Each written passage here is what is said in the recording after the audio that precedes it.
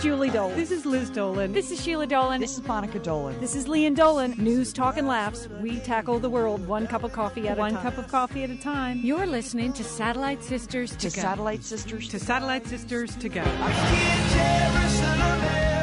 the Satellite Sisters from Liz Dolan. I'm here with my sister Leanne. How you doing today? Liz, we had to reimpose the no TV on school nights ban, and it's hardest on me, basically. We saw some dipping of the grades. You had let your guard down? I had. We were indulging in American Idol, and no more. I couldn't watch it last night. Can't you TiVo it and watch it after the kids go to bed? I can't stay up that late, Liz. Oh, the kids go to bed, and I go to bed 2 minutes later. So it's very sad. Didn't get to watch it. All right, poor Leanne. Monica, how you doing in Portland, Oregon? Great. I guess it's appropriate. We had snow here on the last day of February. Oh, you did? did? Yeah, the weather has kind of really changed. It's gotten very cold. And that's rare in Portland. Yeah, it's certainly colder than it was in Los Angeles this past weekend. I'm just remembering, Liz, our nice walk on the beach with Ferris on Sunday. Yes, Ferris is my dog. Monica and I went to the beach Sunday before the Oscars, and, all the billionaires that live there, they were obviously going to the Oscars. There was not a single person home on that beach, wouldn't you say, Monica, on Sunday? Right. I don't know where the billionaires were, Liz, on Billionaires Beach. I guess they were at their stylist getting ready for the big night, but we were not. I guess they were. Well, every Wednesday on Satellite Sisters, we do the Civility Challenge. But Julie has been in London caring for her new granddaughter. And so she's normally the one that engages in this conversation with our envoy of civility, Dr. P.M. Forney. But we're just going to forge on without either of those two people today because there are some pressing civility issues we, the Satellite Sisters, have been faced with lately. Yes. So we need your point of view on how to handle some of these things. Also, if you're going through any serious civility challenge, we can't be that helpful, but we can try. We've gotten enough coaching from Dr. Forney over the years that we could take a stab at whatever your civility challenge is. So give us a call at 866-33-SISTER. That's 866-337-4783. But, Monica, I understand we're starting with the situation you encountered here in Los Angeles. That's right, Liz. Well, I was in L.A. this past weekend, so Sheila and I could bring you that exclusive coverage from the red carpet of the Independent Spirit Awards. I mean, that was groundbreaking. Yes. Yeah, the interview in Spanish. Yes, that was amazing. Nobody else on English language radio had that. Yeah, with the director of Pan's Labyrinth. Oh, that was just thrilling. Anyways, Monday night I had to go to the airport after work, and of course, Sheila was unable to give me a ride. Liz, you were busy. No problem. Yeah. I can, go get there under my own steam. So I just said I'll just take a taxi. And Liz, you suggested this operation that you use there from your home office called Taxi. And when you said that, cute name. Taxi seemed cute. Yeah. all I could think of was pizza. I just taxi just did not sound like a legitimate operation to me. Oh, so you were already doubting it even before your situation developed. Yeah, it just seemed like a hokey name. Taxi, pizza. Anyways, I called the guy. I told him I needed a taxi for 4. And he said, I'll call you on the cell phone. I gave him my cell phone number. So he arrived exactly at 4 o'clock. So That's that made good. me very happy because, of course, rush hour in L.A., when is it from like 2 in the afternoon till 8 at night? Yeah, 8 or 9, yeah. Yep. As long as there are no overturned trucks, and then it just lasts all night. Yeah, I mean, if you are going to the airport in Los Angeles at 4 o'clock, you have to allow a lot of extra time. Plus, when you get to LAX, it's kind of rush hour. It's the busiest time of the night at the airport, so I wanted to allow plenty of time. So he calls me on the cell phone. All good. I go downstairs. He gets out. He called me by name. He goes, Monica, hello. I'm so-and-so. I don't remember what his name was. He said, where do you need to go? And I was like, uh-oh. I said, well, I need to go to the airport. I need to go to LAX. And he said, when? I was like, well, now? I mean, That is a very bad start. That's an odd question. Yeah, he said, when do you need to go? I was like, well, now. That's why I called the taxi for 4 o'clock. And so then he kept asking me, what time is your flight? And you know what? I just didn't want to give him the details. about what time, that shouldn't concern him. No, I You agree know? with you, because if he knew your flight was at like 6 or 6:30, then he thinks he's got plenty of time. And what time your flight is irrelevant. The Right, point to is him. you want to go to the airport right now in the most efficient way possible. That's all he needs to know. Right. He's not the one that has to stand in line at LAX and Yes. go through security at LAX at 5 o'clock. So I was very vague with my answer. I just said, well, I kind of need to get to the airport now. He goes, okay, and then I asked him before I got. Do they always talk in doubles? Okay, taxi, Yeah, taxi. taxi. Monica. So then I asked him before I got in the van, is it all right if I pay with the credit card? Because, Liz, you told me the company accepts credit cards. And he goes, yeah, sure, no problem. He goes, you can just pay me the next time. And I was like, well, there's not really going to be a next time because Next time. I don't live in Los Angeles. Okay. So we get in, and he said, This is shaping up to be odd already. we get in the van. He goes, now, Monica, I need to change my car.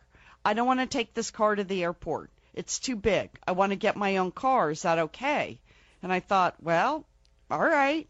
And then he said, and Okay, right there, I'm out of the taxi. I know, Leah, Yeah. this is when, and so then he said, well, Giant red flag. I thought maybe he stole the taxi. no, he said, this van, it's for the night shift. I have to fill it with gas. But it's right up here. It's right up here on Wilshire and 24th, and we're like on 17th. And he kept saying, is that okay? And I was like, well, I guess so. But now the panic is starting to kind of set in. Yeah. So now we're going on 2 errands before we start to go to the airport. Okay, so then again, And the meter's running. No, there's no meter, Liz. This is the another issue with taxi. No meter. No Liz, meter running. You've used this service before? Dozens of times. And this is I've never- never had this situation develop. That's why I feel like this guy just hijacked a taxi. Right. It sounds Right. like he's not even, he sounds like he's the gas filler. I don't know. So I asked him again, can I pay with the credit card? Then he starts rifling through the glove compartment. And, I know a lot of times taxi drivers, they prefer cash. It's a pain in the neck to do the credit card, and they kind of do whatever they can to discourage you from using a credit card. Yeah, they do. Yeah. And so he is now, Leon, rifling through the glove compartment. He's muttering to himself, oh, my God, I don't have any receipts. He's pulling out old napkins. We're, like, going to some gas station. We are not headed in the direction of LAX. And he says, no problem, pay me the next time.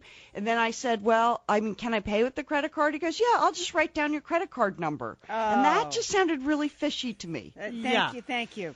Yeah, thank you. So Leon, so we drive 8. Because it's our credit card number 2. Yes. I know It's our it is. business card. I know it is, gals. I hope we don't take us down. I hope the whole family business doesn't go under with taxi.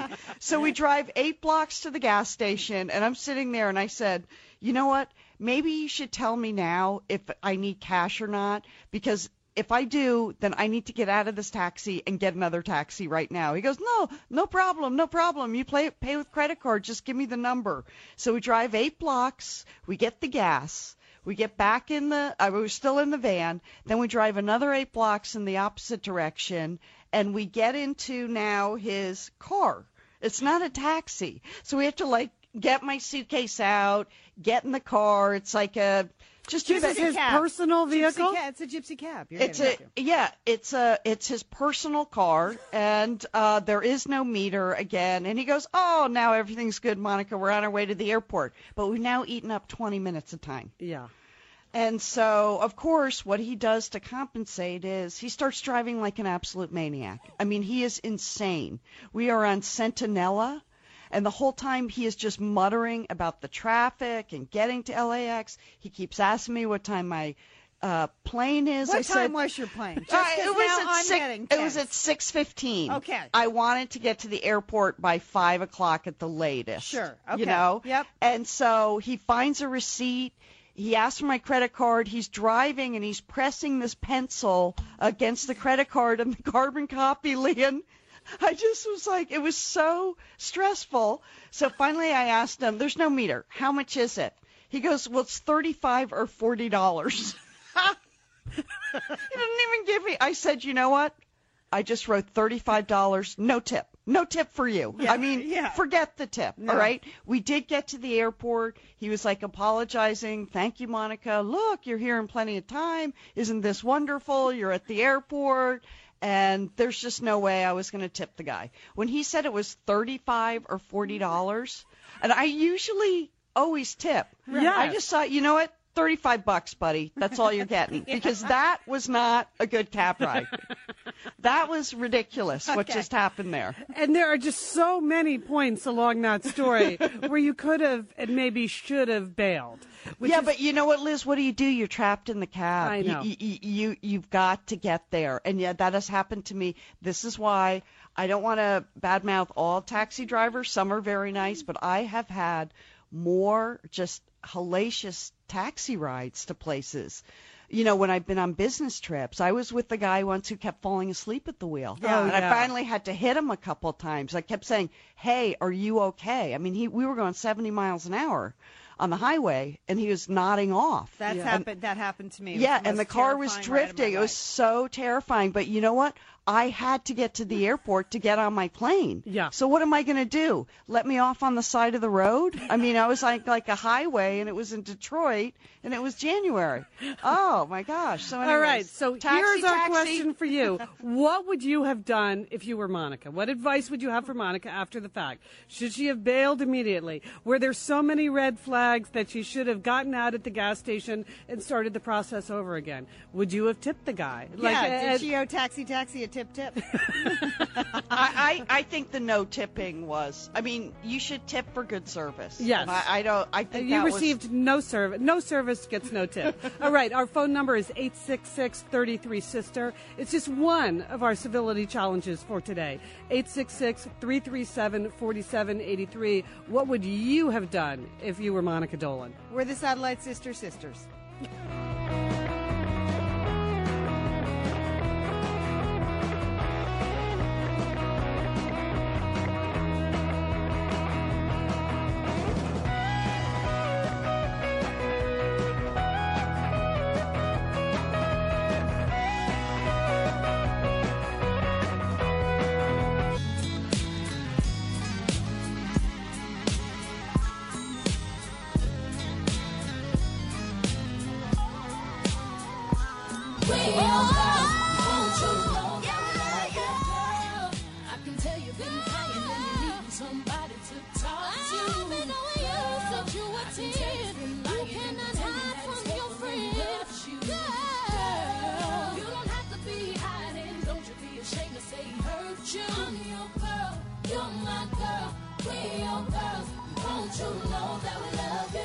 We're your girls, we're the Satellite Sisters, and we need your help today with some serious civility challenges. We have a series of challenges we are going to pose to you. The first is Monica's.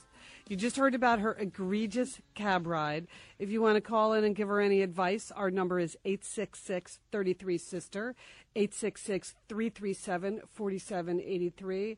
Would you have bailed? I'm Liz Dolan, and I am here with my sisters Monica Dolan and Leanne Dolan. All right, so here's the deal, Monica. You had several opportunities where you could have just terminated the taxi cab Right. ride. I could have not gotten in the taxi when he said I have to go to the gas station. And then we're sitting in the car. He said, I have to make a few stops. The gas station. Then I have to change the car. The I dry have to cleaner. Leave this one for the night shift. Do you mind? Where it's just a couple of blocks. But, a couple of blocks the wrong direction, then a couple of blocks the wrong direction again. And now we're 20 minutes into the taxi ride. All right, well, Misty has some good advice. Hey, Misty, you're on with the Satellite Sisters. Hi, ladies. How are you? We're great, Misty. All right, what do you think Monica should have done? Well, I think I would. If it had been me, I would have had a gut feeling moment. Probably right away when he didn't know where I was going, but then also when he took me to the location to change vehicles. I think I would have had to bail there. Yeah. You know what? Yeah. The problem was, I mean, Misty, I would have. The problem was now 20 minutes has gone by, and I'm in Los Angeles, and I don't know the names of any other taxi companies. I don't have See, them that's on why I use Taxi. It's Right. easy to remember. Taxi. I don't have them on my cell phone. It's not like taxis are cruising by. That's why I decided just to stick with it. But, Misty, I think you make a good point listening to your gut. Yeah. Are you good at that, Misty? Well, yeah, I think so. Okay, because that's... I think, though, I think I would have just maybe, did you remember the number for Pizza?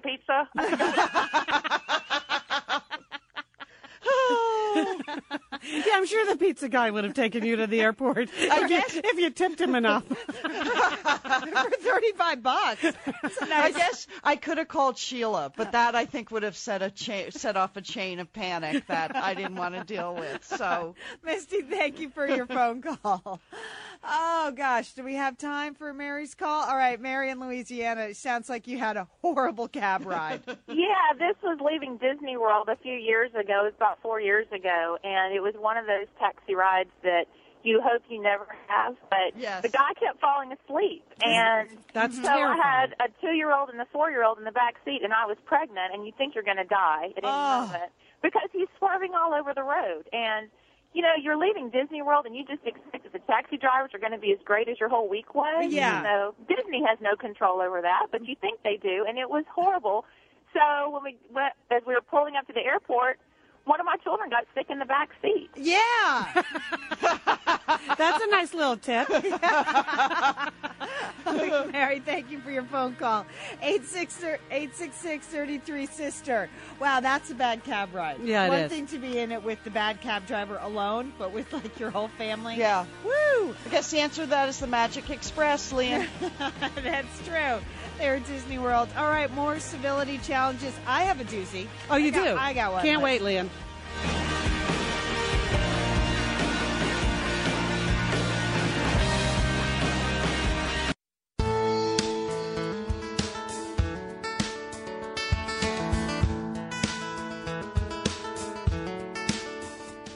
I get up in the morning, grab a cup of coffee, and I wonder where you are.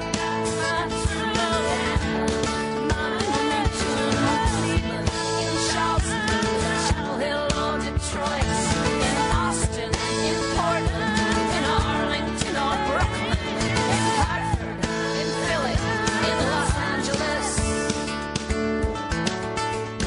New York City.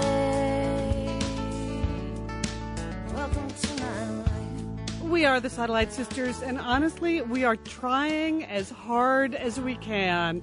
It's Wednesday, so it's Civility Challenge time here at Satellite Sisters. And remember, sisters, at the beginning of the year, we asked Dr. P.M. Forney for his words of advice, like what could we carry with us through the whole year?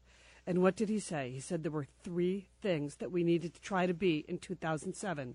We needed to be calm, strong, and kind. Mm-hmm. And that if you could pull off all 3 of those things simultaneously, that was civility. Okay. And we're at the end of month 2 now. 2 months in to 2007. Liz, I think I was strong, calm, and kind in Taxi. Maybe it sounds too kind. Like it. I didn't say let me out now, you know, and I said thank you at the end, but no tip. No tipping. No tip for you, taxi. No tip for you, but I didn't say that was the worst taxi ride of my life. Yeah. I just... Okay, well, I guess Dr. Forney would approve of that. So we've got our challenges. We know you do, too. Our number is 866-33-SISTER, 866-337-4783. Leon, I understand you're facing one. Yeah, here's one I've really been struggling with for a while. It's been an issue for me, and I don't know how to deal with it. So I'm going to ask you guys, and if I don't like your answer, I'm going to ask Dr. Forney next week. Okay, you remember, like in October, I told you that my son was getting bullied at school. He was getting teased, my 6th grader. Yes. And there were 3 kids that were leading the charge. They were making fun of his voice because he has a high voice that hasn't changed yet. Okay, poor Which little you thing. enjoy as his mom. But it was really upsetting to him, and I went to the school, and the school handled it very quickly. So did the teasing stop? Not 100%, but it wasn't as bad. And at that point, my son's like, please don't go to the school again. And I didn't. So I never talked to the parents of the kids involved because the school handled it directly with the children, and I was satisfied. Okay, flash forward to about a month ago. we're in a city council race now, okay? A wide open city council race. We have 6 candidates now going for it. Mm-hmm. So I actually get an email message from somebody at the school. They'd like me to come to a signing for one of the council members, like a meet and greet, and sign his petition to run. It's the father of one of the kids that's bullied my son. Aha. So this could be your opportunity to face him down. You know, but again, I'm like, the school handled it. I really don't know this guy at all. He's not been a big presence at school. So, and the boy's in a different grade. So I do decline the signing. I'm like, you decide to rise above it, though. I said I cannot, I can't support him. So I didn't say that. I said I can't make the signing. Okay? All right. All right. That now 2 weeks ago, he's officially a candidate and everything. Knock, knock, knock on my door. Hi, I'd like to introduce myself. I'm so-and-so. And there he is, standing at my front door. Mr. Bully? The father of the bully. The father of the bully. And what do I do, Liz? Do I do anything? I really thought in that moment, what would Dr. Forney do? Mm-hmm. And I just let him talk and talk and talk. And he mentioned my kids go to this school. I didn't say a word. I pretended I had no idea who he was. Yeah, I think that was the right thing to do. I mean, I don't think it was the time to bring up his son's bullying. You know what, though, Monica? It started to kind of eat at me after I shut the door, and I'm like... Because you felt like it was a week? Well, that was your opportunity? And not to confront him, but just to disclose. Like, I didn't even want to start talking about the school issues and everything, because I thought, I'm going to go there, but maybe that was not honest of me. Maybe I should have been more honest with him, like, oh yeah, I know who you are, and yes, our kids are at school together. I don't like your son. Okay, but then I don't think you needed to disclose that in that moment, Leah. Okay, but then I'm with Monica. Okay, but here's what happened then. I start getting the campaign literature, and I also happen to know that this family is divorced. I have known the wife for a very long time. We were in a mommy and me class when our second kids were little young, so I know they split about 5 years ago. I don't care if he's a divorced dad running for city council. Could care less. That's fine. I know he's trying to prove he's got kids and invest in the town, but there on his campaign literature is like a 5-year-old Christmas card photo of the whole family together, including his ex-wife. Oh. Okay, that's dishonest. It's dishonest, right? Mm-hmm. I mean, don't you think that's slightly... It's put there to design for a response. Right. Like, look it's at put me. there to deceive. And you know, you're a dad and you have kids in the schools. Great. That I think is information. But there was just something about the 5-year-old photo. I thought, you didn't even get a fresh photo. So I'm not sure that the ex-wife's on board with this.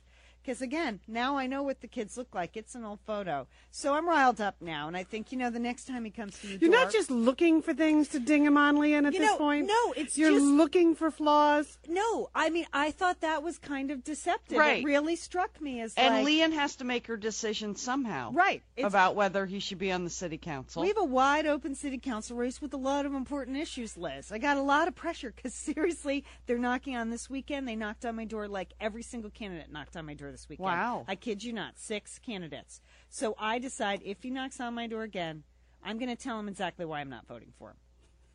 Right? Okay, and that's because his son is a bully? No, one reason, I just said personally that's hard, and 2, the deceptive campaign literature.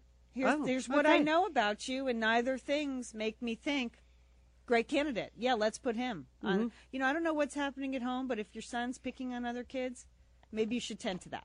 That's my feeling. Okay. That's my feeling. That part of it seems a little harsh to me. I know not to vote for someone because his son is a bully. It does? Well, you know what? If your son was crying at your feet, you probably wouldn't think that. That's true. Really, really mean to my son.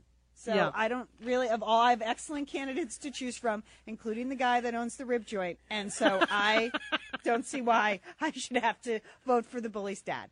Okay, so this weekend, I got all the candidates. They're showing up at my door. They're knocking on my door. Are you some kind of swing vote in the neighborhood? You know what it is, Liz? I'm the only one without a sign on the front. Oh. So you look wide open. Almost all of our other neighbors have declared who they're voting for, and we are just supporting the library's Measure C. That's all we've declared. Do you think there could be some awareness? You also have a nationally syndicated radio show? No, I don't think so. I don't think that's what it is. So, again, here he comes up the front. I open the door. It's someone from this guy's candidate campaign. It's his campaign manager. Yeah.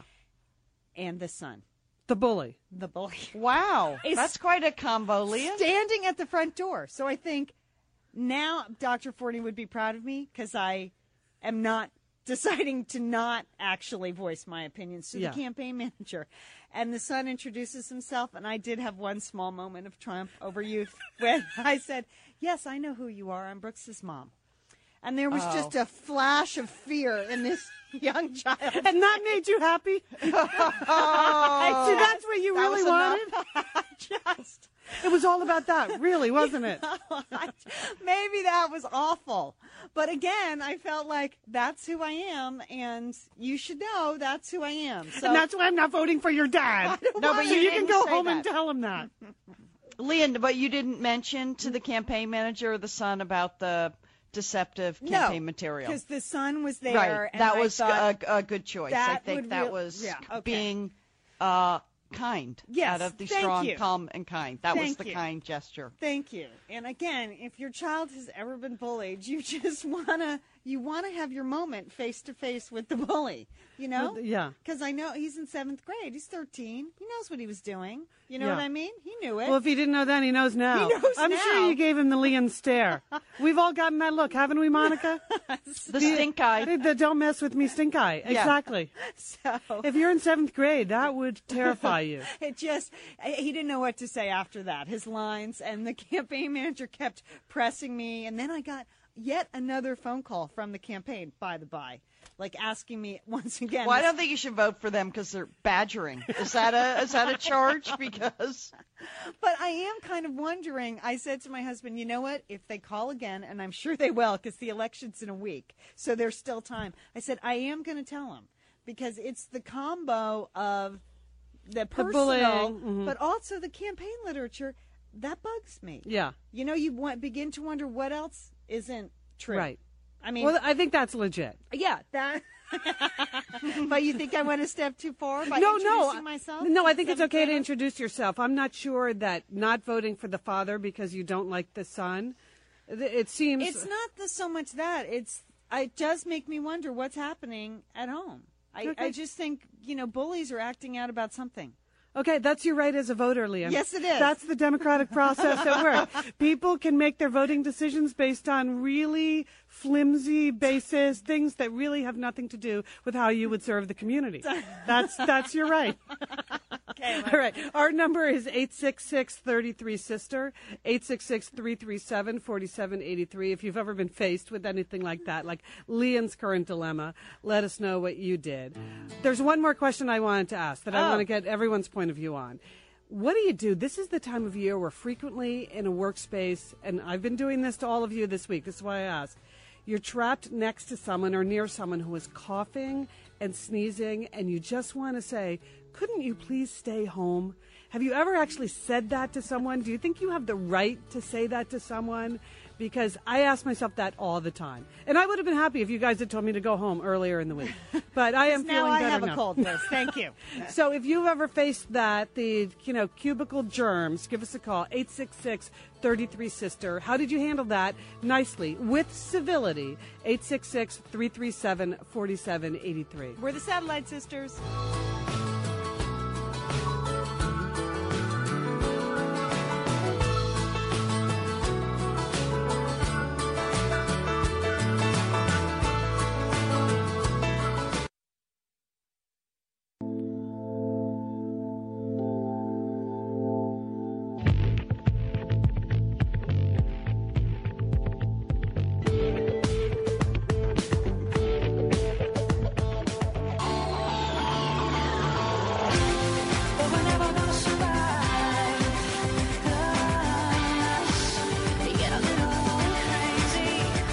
We are the Satellite Sisters, and I have a civility challenge for you. If you have a coworker who is coughing and sneezing all over you, I've always wondered, do you have a right to say to them, you know what, you should really stay home when you're this sick. I mean, we know a lot about how germs get passed from person to person now. And I know when you're with our sister Sheila, she just holds up a shield of antibacterial wipes. I'm not sure if that works. Anyway, have you ever taken the law into your own hands with that kind of thing? Our number is 866-33-SISTER, 866-337-4783. But first, Leanne, okay, reluctantly, I will admit you are getting support for your position that it's okay to terrify the 7th grader. That was not my position. Barbara from Oklahoma, that was not my position, was it? No, it wasn't. You didn't terrify him. You just let him know who you were. Okay, thank you, Barbara. I think you did a wonderful job. Dr. Forney should be proud of you. Oh, Barbara, thank you so much, because it would have been easy to really let loose on that kid. Oh, yeah, I raised the boy. It would have been so easy to let go more than you did, and Dr. Forney should be proud. Oh, Barbara, thank you so much. That means a lot to me, Barbara. Thank you for your call, Barbara. It is true. I think, Barbara, you'd be particularly impressed if you knew Leanne as well as we do. You know, that she was able to hold her I know tongue. you know Leanne, but yes, I think it's even more impressive when you take her entire life history into account. So, Monica, you're a nurse. Have you ever said to a coworker, "Don't come to work when you're this sick," or "Please stop sneezing on me"? Or what do you do when somebody is around who's obviously sick and has the potential to infect you? You know what? Well, first of all, frequent hand washing. Okay. Yeah. All right. Frequent hand washing for yourself.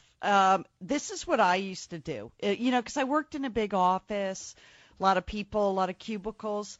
You know what? I would just gently suggest that they go home and kind of offer to do their work for them. Sometimes that's all someone needs. You come to the office, you feel really, really lousy, but there's like a big project or a big deadline, and you feel like you're going to let your coworkers down, or they're going to think you're a wimp if you don't come to work. I think if you tell them they look really sick, right? Okay. But you do it in a way that's like, you really don't look good. You should go home. Well, you are a trained diagnostician. No, so but because you are an RN. Almost always they take the bait and they say, yeah, I do feel really lousy. I think sometimes coworkers, they just need reassurance that, you know what, we'll cover for you. Yeah. Don't worry about it. You look terrible, but really, you're kind of trying to save your own skin too, because they're going to make you sick. If you have to work with them and you have to get in a cubicle together and sit down and work on a project together. So I think offering to do their work, offering to cover for them is the best thing you can do. I think that is a totally civil and appropriate response. Mm-hmm. I'm impressed, Monica. Yeah, Monica. Well, there's a reason you always win the Civility Challenge. Well, people used to do the same thing to me, too. Really? I mean, I used to go to work when I had a cold and probably shouldn't have been there. And, I just remember the times the people I worked with in my group would say, you know what, you look lousy. I'm sure you feel lousy. Just go home. We'll take care of it. Don't worry about it. All right. Melinda has kind of a different approach. Melinda, what do you think? I say tell them. Okay, tell them what, though? Tell them to either leave the area where you are or, just let them know about the germs they're spreading when they cough. My husband at home, I was just saying that he has to leave the room if he starts coughing. Way to go, Melinda. That's the way to run your ship. Well, my kids get sick very easily. They have compromised immune systems. So I'm very aware of how easily germs attach themselves to unsuspecting people.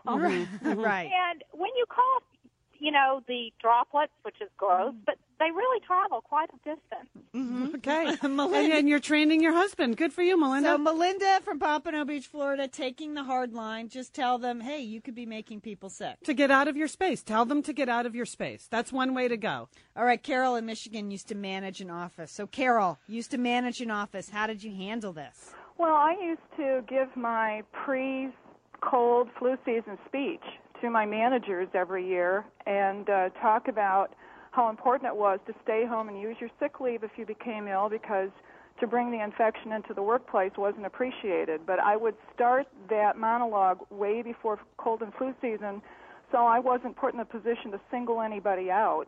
Mm-hmm. And then discuss it through the whole season. If people would take a day off, I'd always check in when they came back to see how they were feeling and thank them for staying home while they were ill. Carol, you sound like the best manager ever. I am. All right. Way to go, Carol. Miss Carol managed our office. Carol, you deserve some sort of special civility citation. If Dr. Forney was here, he would tell you that. But you'll just have to take it from your satellite sisters. That I like the macro approach with the support of the personal caring. And the follow-up. That's incredible. Thank you for staying home. It is. When did a boss ever say that to you? Unbelievable. Carol. Wow. Carol, Monica, putting us all to shame. And Melinda, you got to appreciate the hard line. That's all I have to say. I think you have to appreciate the hard line. All right, Dr. Forney will be back next week with the Civility Challenge. So please, if you are seeing challenges in your own life, you can go ahead and email us at satellitesisters.com. We're the Satellite Sisters.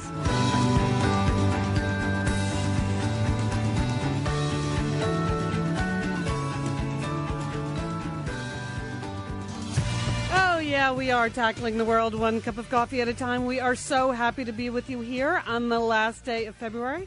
I'm Liz Dolan. I'm in Los Angeles with my sister Leanne. How are you, Leanne? Ready to go, Liz. Ready to go. Wow. That's always good to hear. Ready to go. All right. And Monica, how about you? Ready to go? Oh, ready to go, Liz. Ready to just finish out the month strong here in Portland. This is it. We're wrapping up February. I know later on in the show, Monica, we'll have your patented, believe it or not, news quiz. Yes, my news quiz, we're going to bring you 3 weird news stories. 2 are true and 1 I made up, and you have to guess which one I made up. Okay, it's a new day. New day. Normally, believe it or not, was on Thursday. Oh, that's right. But now it's on Wednesday. Right. Okay, just want to update people. Cozy Couch is on Thursday. Right. Lab Rats, don't worry, fans. Lab Rats still on Friday. Always on Friday. Do you want to give us any hint, Monica? Believe it or not, always has a theme. Well, would you like to get Leanne and I started on what the theme could be? Well, all I'll say is weird news happens every day. So it didn't matter that I had to change my day for believe it or not. Let's see, the theme.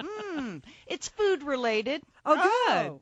Oh, okay. Food related. Well, that's interesting. We have a whole series of food stories we wanted to bring to you today. Can I just say, I know we like to honor important Americans who have passed on, people that have changed our lives in some way. We made a big deal a couple weeks ago. Do you remember when the actor who starred in the Grey Poupon ads died? Yes. We just felt like it was sad because it's just something you remember. He certainly made his mark on us. I know he was an icon. He was also in all these plays and movies and things, but it was the Grey Poupon commercial that really had an impact on us.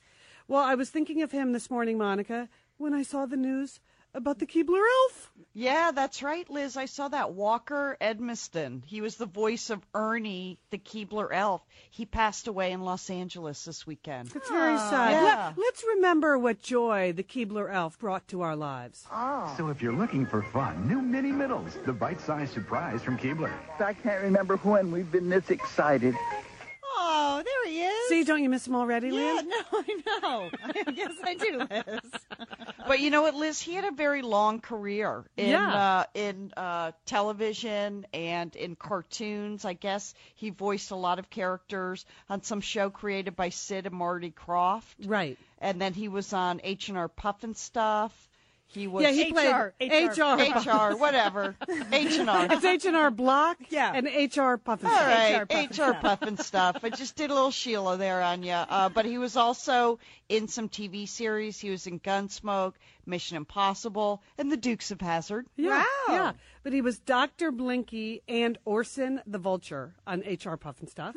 And on The Bugaloos, he was Sparky the Firefly. Oh, that was a good show. So that's a rich, full life. Walker Edmiston, your satellite sisters salute you.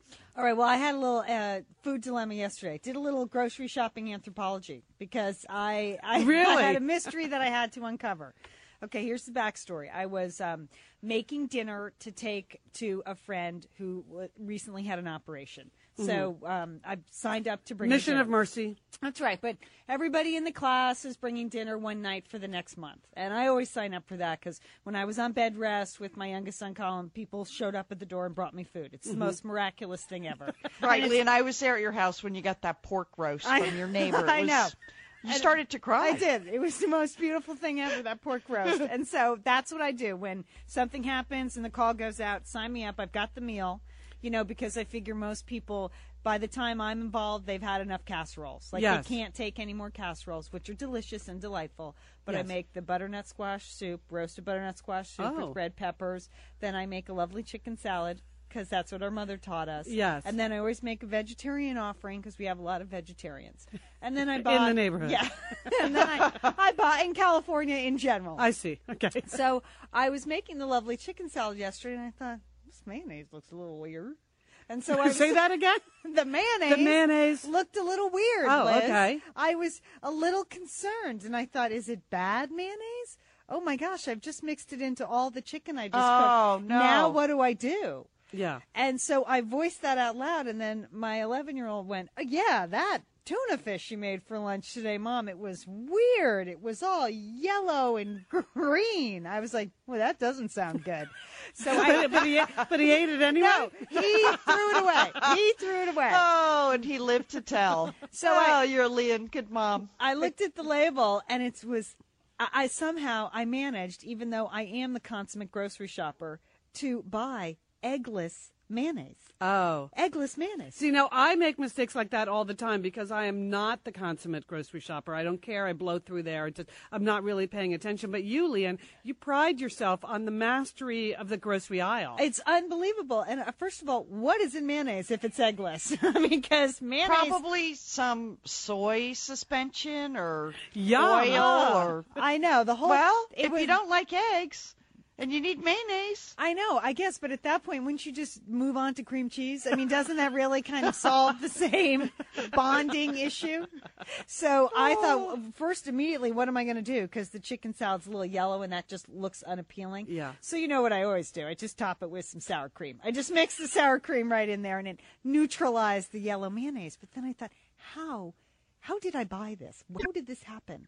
So you really cared that much about how the mistake was made? Yes, Liz, I did. Because I'm a good grocery shopper, so I took my mind back and I remembered the moment when I reached, and it was in a furor for the wrong mayonnaise because I was holiday. Did someone create a diversion in the aisle? Is that it? I was holiday grocery shopping. And ladies, you know what I'm talking about. If you're the grocery shopper in the family, okay, don't ever go shopping on the holidays like a Monday off, like a national holiday, because that's a disaster, Liz. In what way? I don't understand. You know who comes to the grocery store on national holidays? People like me. No, yeah, and like people like you. People that you usually don't shop. Right. And gum up the aisles. They're gummy. Husbands, okay? Oh, They come. husbands. Have you seen them? Have you seen them walking down the aisles of grocery stores? It's like they can't get over how much food there is in a grocery store. Honestly. I mean, gay men, you can shop. Come any time. Other men, not very good at the shopping. So I remember that particular day, like lots of wives whose husbands happened to be along in the car, and they were just wandering around with their free sample of coffee, looking at all the food products like they had never seen food before. And that just makes, and they just stand there, and you're there with the cart, and you're like, I have to grocery shop. You're on a mission of mercy. So then I remembered, oh yeah, and then there was that family at the free sample table. Okay, here's what the mother did. First of all, again, they looked like a very wealthy family, so I believe the household help mainly did the grocery shopping for them. So they were unfamiliar with the terrain? Yeah, at that point, here's what you're supposed to do, family, just in case you're listening. Just send in one representative, and Dad, you take the kids to Starbucks, okay? You all don't need to come into the little Trader Joe's that has extra small aisles and gum up the free sample area. I mean, it's free samples, okay? So they have coffee there. There's always some sort of, pizza they're cooking up or whatever, and juice. And I saw the mother, I kid you not, okay, that's got the 3 kids, the father, again, just standing there. They're all eating. All their hands are full. Who's going to push the cart, Liz? And this is what the mother says to the free sample woman. Could you get some cheese for the baby? Do you have any string cheese? It's the free sample area. What did she think that was? I don't know. A fast food outlet at Trader Joe's? And you know what the woman did? She went over and she opened some string cheese and brought it back. And I'm like, have you never been to a grocery store? And that is exactly the moment when I reached for the eggless mayonnaise. Oh, I see. Because I just had to get out of there. The husbands coming up the aisles and the families and, having a 3-course meal. And then, of course, short order samples. Unbelievable. Do you have any string cheese? please. So that's okay. it. Well, I'm glad you found people to blame this on. I Leanne. know. That it wasn't as simple as just you making a poor choice in the grocery store. No. Because that cannot happen. Because there was a lot of just reaching in and taking stuff like they wouldn't get out of the way. So I had to just reach in and feel around for my normal groceries. Mm-hmm. So that's, mystery solved. How did the chicken salad come out? Delish. Okay. Delish. It's just it's a fail. I put in like the candied walnuts and the cut up apples and the celery, a little bit of rosemary. That sour cream just really covered up the yellow egglish mayonnaise. You wouldn't even notice it.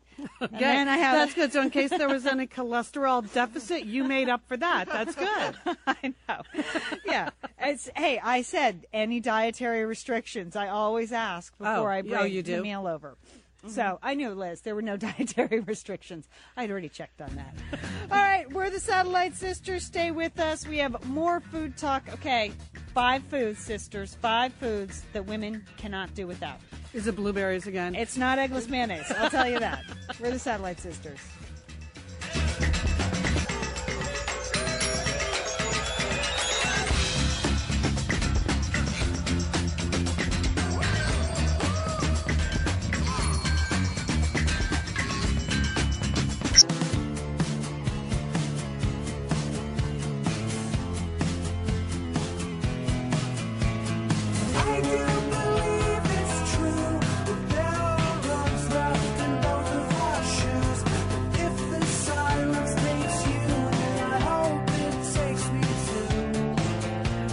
Satellite Sisters. I am Liz Dolan, here with my sisters Monica Dolan and Leanne Dolan. And Monica, Leanne is here brandishing a copy of Health Magazine. It's always a little scary. She comes in with news we're supposed to use from Health Magazine. I like Health Magazine. I know you do, get Leanne. it? I do not get it. It's just it's a touch of everything I like to think about but don't always practice. It's nutrition, it's sort of mental health issues. There's always a lot of stories about soothing massages and candles. Yes. And I enjoy the mix. There's usually maybe one fashion story, but not a lot. Not a lot of that. It's called Healthy Fashion. And Leanne, sometimes just lying back on the couch flipping through a magazine like that makes you feel healthy. It does. It makes you feel like, oh yeah, I'm going to get off on the right foot now that I'm reading Health Magazine. Well, the March issue is about me time. Me time. And, 15 minutes of Health Magazine, that's me time. Yeah. That's my me time. Sounds very cozy couch when you put it that way. So I came across the top. Well, no, it's a little bit more substantial than what Sheila likes to tackle. There's actual information in here, Liz. Okay. And there's no shards of peppermint in any of the articles in Health Magazine. I thought that was a miracle food. No. All right. Top 5 foods for women. Okay. Superfood. Who doesn't like superfood? Can we guess? Okay, go ahead, Monica. Take a guess. Blueberries? No. Not in this particular list. Dark chocolate? No. Salmon? Fish. Okay, number 4 on the list, fish. Okay. Fish twice a week could reduce the risk of heart disease. So there you go.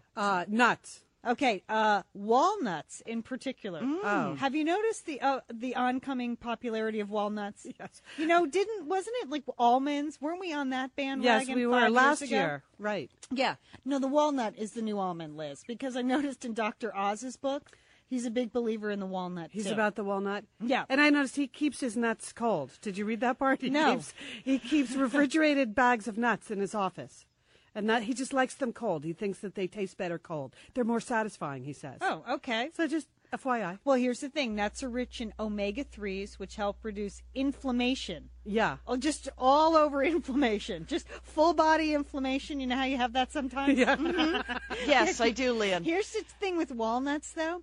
If you actually read the label and stuff, it's just a quarter cup that you're supposed to have. See, that's why you can't buy them and have them in the home. No. Because when would you ever only eat a quarter cup? Which is like 8 nuts. Yeah, but they're so satisfying. If you can stick to just the 5 or 8 nuts, they really satisfy you. Okay, 5 nuts. That sounds. I can stick to that. You can for do that for an hour. Okay, and then I go back in the nut bin. And then you have 5 more. See, right. Yeah. That's. I think you have to immediately bag them when you get them home in the big bag, and then count out your 8 nuts in each bag. But anyway, walnuts are on the list. Fish, cranberries is the berry of choice. Cranberry's the new blueberry? Yeah. Well, I think it's the old blueberry. That's true. Yeah. That was the pre-blueberry berry. Right. So, it protects against your UTIs. Yes. That's actually true. And then. Oh, that's actually true? I know everybody believes it, but I always assumed it's one of those things that was not true. It's in Health Magazine, Liz. Again, not in For Me or You or any of those magazines Sheila reads. buys. It's in Health. Okay. Adela, have you tried the unsweetened cranberry juice that's out? It's awful. I uns- can't stand it. I know that regular cranberry juice is full of sugar, and that's what I like. I cannot stand the unsweetened. I buy the Cran Light, the stuff with the Splenda in it. I think that's good. Oh, I don't. That's why when you offered it to me the other day at your house, Liz, I didn't take it. I can't stand that stuff. All right. Well, I enjoy it. Sugar. Okay, all right. Well, it also helps fend off colds and fight stomach bugs, gum disease, and certain types of cancer. Wow, that's a superfood. Okay, beans. Okay, beans. Okay, I hate beans. Like what kind of beans? Well, all your beans, Liz. Legumes. Kidney, garbanzo beans, black beans, that kind of thing. Okay, and you have to, of course, not get the ones with like the good ones, not the refried ones. Those don't work because they have super salty. Yeah, magnesium, potassium, folate, and fiber. But here's the deal: you have to eat a half a cup 5 to 6 times a week. That's a lot of beans.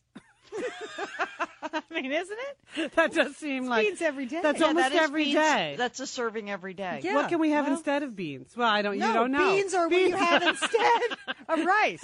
Beans are the instead. Liz. I see. Okay, all right. And then the number 5 food on the list, also big in Dr. Oz's book. Ben and Jerry's ice cream? That sadly no, unless they have a tomato flavor because it's tomatoes. Oh yeah, that's good for me because I love tomatoes in all forms. Yeah. So there you go. 1 cup. That has something in it that all of a sudden everybody says is really good for you, like selenium or something like lycopene. That's what it is. Okay. Yeah, 50% lower risk of developing breast cancer if you have a lycopene-rich diet.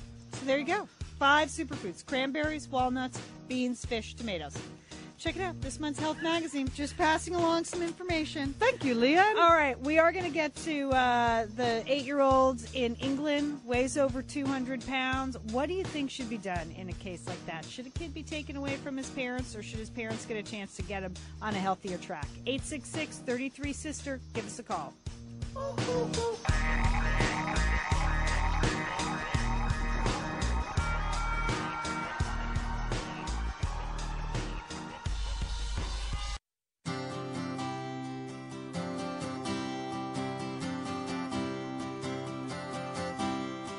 My friends from high school married their high school boyfriends, moved into houses in the same zip codes where their parents lived. I've been a long time gone now. Maybe someday I'm gonna settle down. But I've always found my way somehow by taking the long way.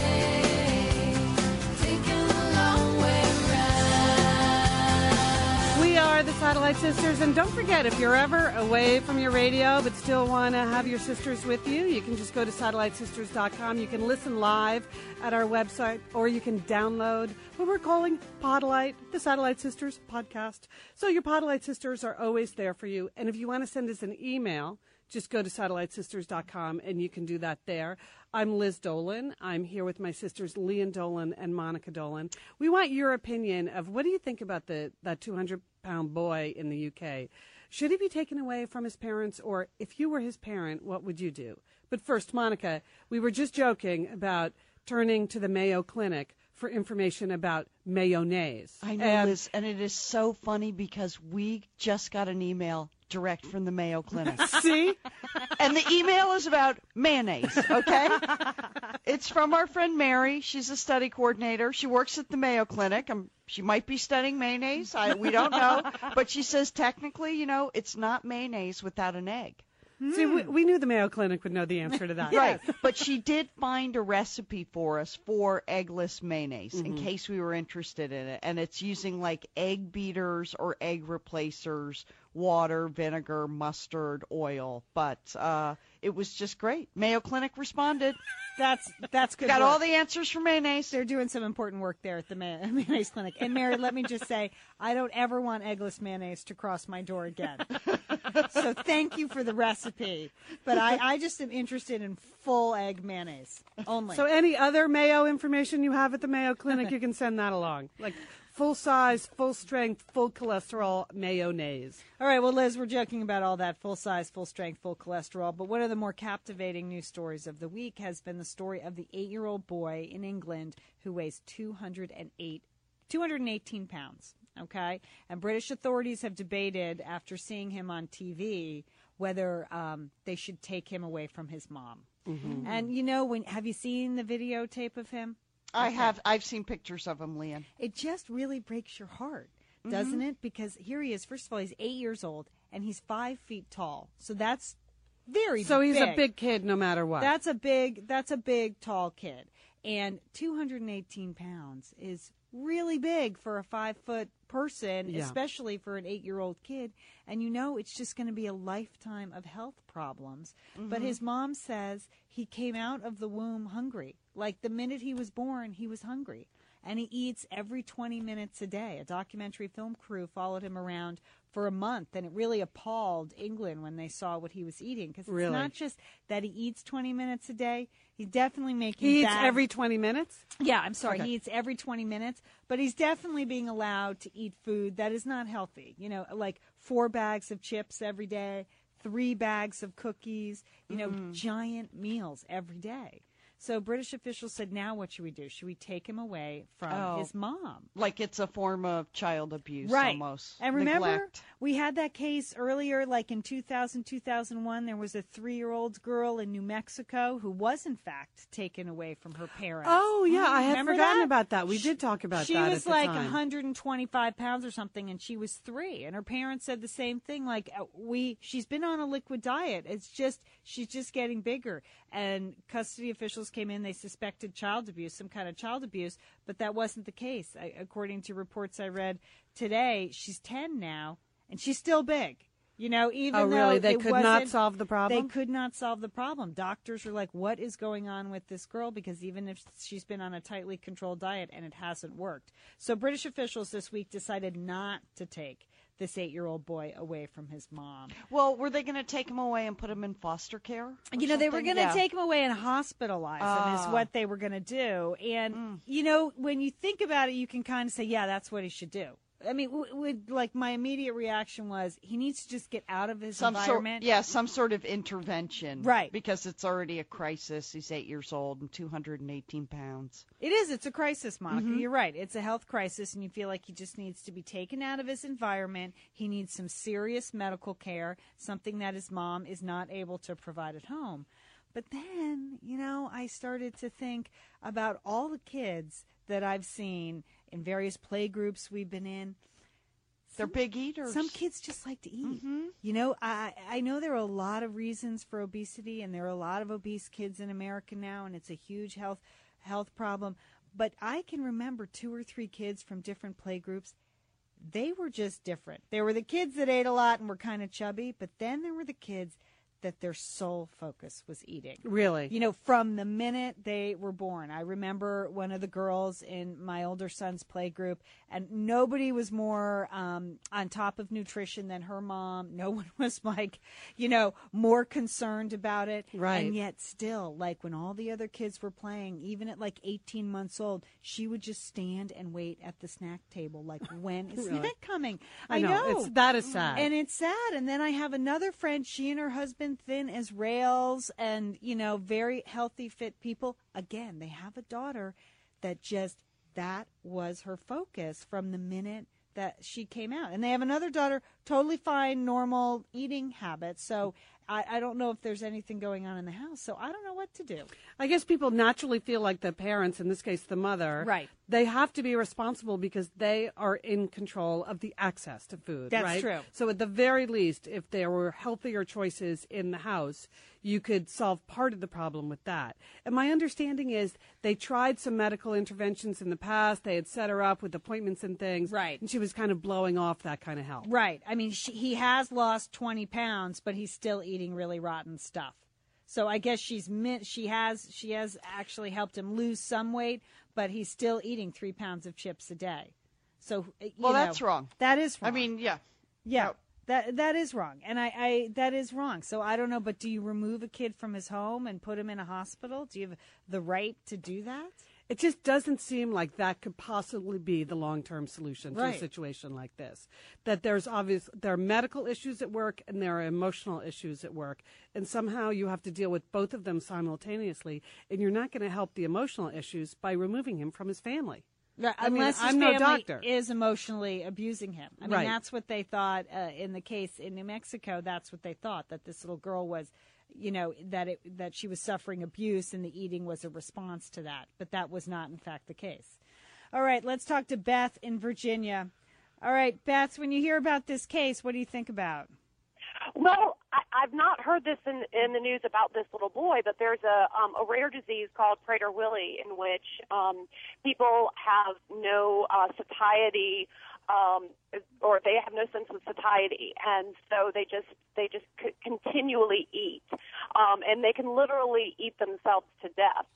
And a lot of times these folks are also have a little lower cognition level. They're somewhat MR, mentally retarded. Oh, really? Yeah. So, it could be the case with this little boy and that little girl in Mexico. I don't know, but it certainly is something that they should consider. Right. Beth, thank you for your phone call. 866-33-SISTER, 866-337-4783. We're talking about the obese boy in England who is going to end up staying with his mom, but he's 218 pounds and he's 8 years old. I think Beth brings up, a good point. There are real medical reasons here. Right. And I think we get fixated on these sort of super dramatic cases when the reality is this little boy may have something like what Beth's talking about. I've read about that, Prader-Willi.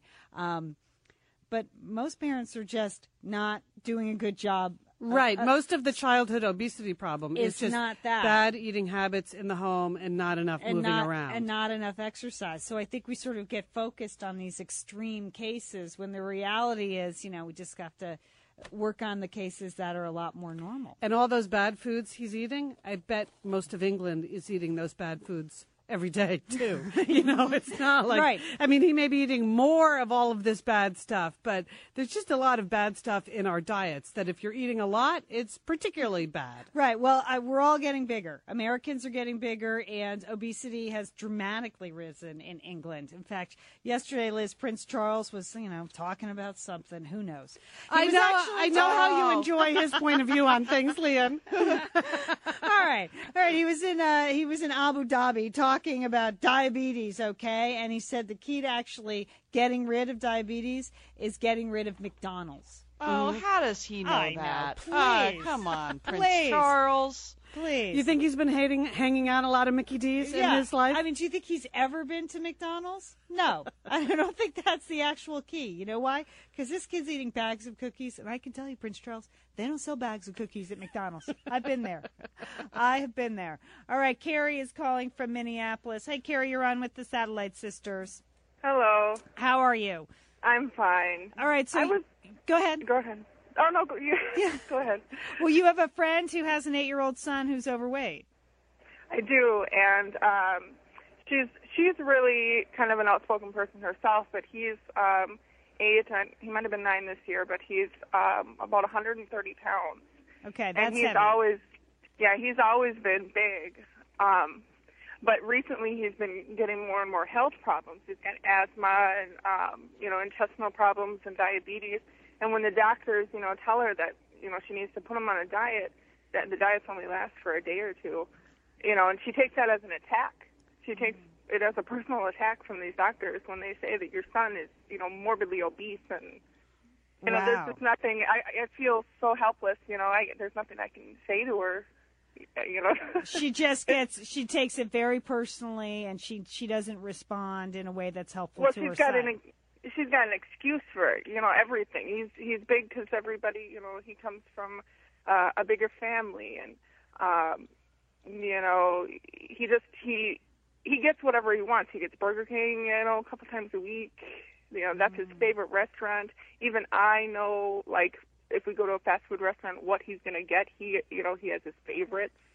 it's really pretty sad. But Carrie, would you ever? I mean, the question that they're facing in England is: should children be removed from their parents for something like this? I mean, I think that, like in her case, the scared, she needs to be scared. The parents need to be scared enough to realize that they're not doing something right.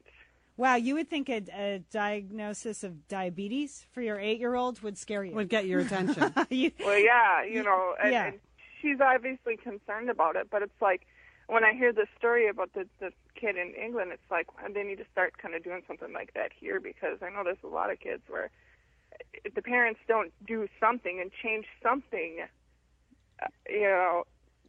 there's no getting better. Right. That's I think, Carrie, that's what kind of breaks your heart about a lot of these stories is, research has told us that kids' eating habits up till the age of 8, that sets their eating pattern for life. And it just becomes increasingly difficult for them to actually lose weight, if they're already overweight at age 8. It is like dooming them for life. But should the state step in? See, and then you get on the sliding scale of at what point then should the states step in? Right. 866-33-SISTER, 866-337-4783.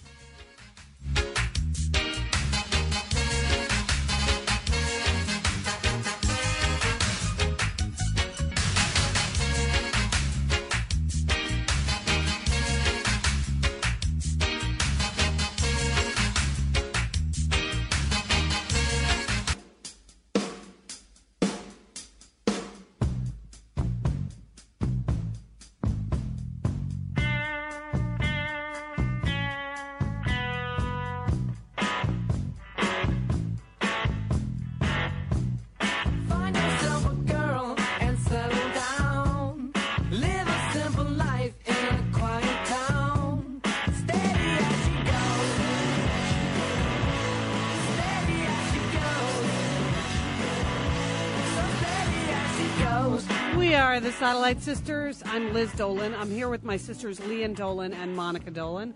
Our phone number is 866-33-SISTER. That's 866-337-4783. Sorry, Leanne, I just looked at the CNN crawl, and they had a picture of Prince Charles, and it said, off with their buns. It's exactly what we were talking about with kids and food and that kid in the UK. Or if you want to send us an email, just go to satellitesisters.com. All right, let's try to get to these calls quickly. Let's talk to Susan in Phoenix. Hi, Susan. You're an attorney who works for Child Protective Services. Yes. Can I say first that I love you guys? I have 3 brothers and no sisters, so I want to be one of your sisters. Oh, Susan. Well, you are, Susan. That's what we're here for. Yes, thank you. But on a more serious note, not an official call on my in my job perspective, but just in the area that I work. Just from what I know, if they ruled out all the medical conditions of the child, then the mother's neglecting the child. Yeah. And if his life is at risk because of what is going on, then the child probably should be removed. So it's just as bad as, say, physical abuse, something like this. Right. Or if the child, let's say he had cancer and she wasn't getting the appropriate treatment and his life was at imminent risk, then you would need to get him that treatment. And if, you have court intervention and they still won't do it, then you have to remove the child. Hey, Susan, in a situation like that, this is Liz, where does the child actually go? Do they go into a foster family? Do they go into a hospital? How does that work if it was happening here in the States? Right. Well, it would depend on, if he needed to be in a hospital, then that's where he would go. But if it was a matter of somebody, it's the same thing if they're malnourished and they're not being fed, and then they'll put them in a foster home that's feeding them properly, and then they gain a lot of weight within a short amount of time, then you know that it's because of the parenting. Right. So it would probably be in a foster home, or maybe there's, different levels of foster home that are more trained to deal with certain issues. But if it, obviously he has some behavior issues that if you say no, he's not going to be happy about it. But I just, I'm a parent. He's only 1 year old, so it's probably easier to control. But I just can't imagine your 8-year-old. He can't get in the car and drive to Burger King. Right. You do have control over that situation. All right, lawyer Susan and mom Susan. Excellent call, Susan. Thank you. Thank you very much. That is true. Monica, they want her to put locks on the refrigerator there in England, and she won't do it, right? Right, she refuses to do it. And that's when she admitted that he eats like 3 or 4 bags of cookies a day. I mean, if she won't, right. I mean, if they told her to put locks on her refrigerator and to control his food, or they were going to take him away, then she should do that. All right, let's go quickly to Julie in Florida. All right, Julie, you have twin girls. I have twin girls that were born preemie, 4 and 4'3", and the one that was smaller is actually now about 20 pounds heavier, and they're at age 11. Mm-hmm. They eat exactly the same. I am in control of every meal, and one of them, just can't help it. She has a weight issue. Right.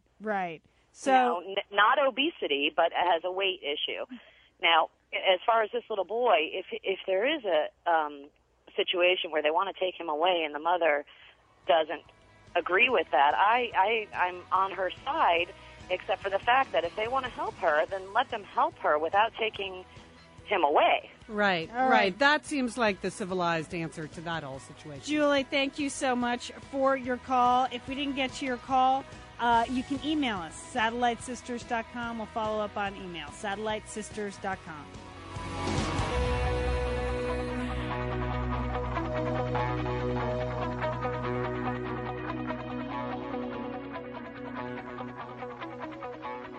Yeah, come on over. We are your Satellite Sisters. It's great to be here with you. Our phone number is 866-33-SISTER.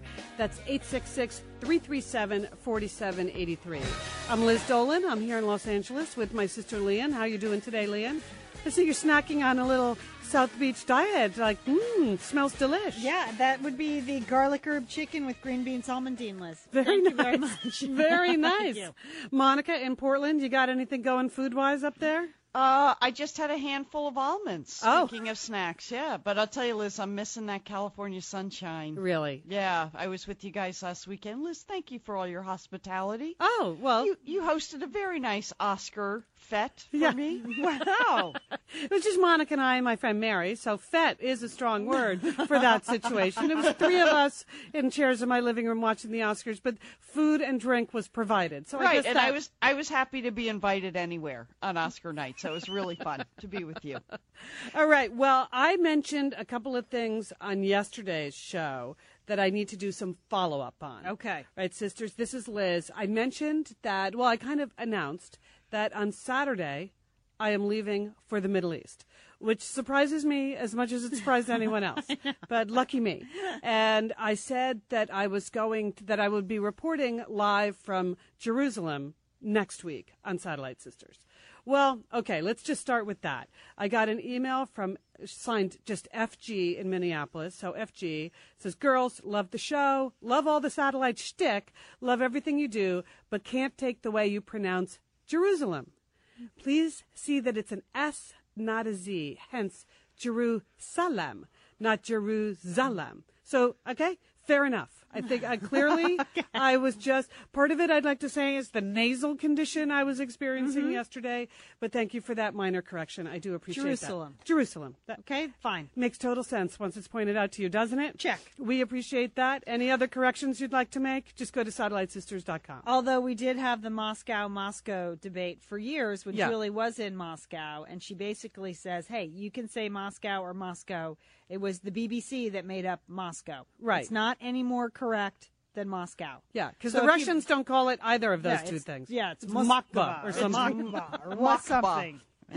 So, all right. If you've been waiting to write us on that, that's the response. Okay? Either one's fine.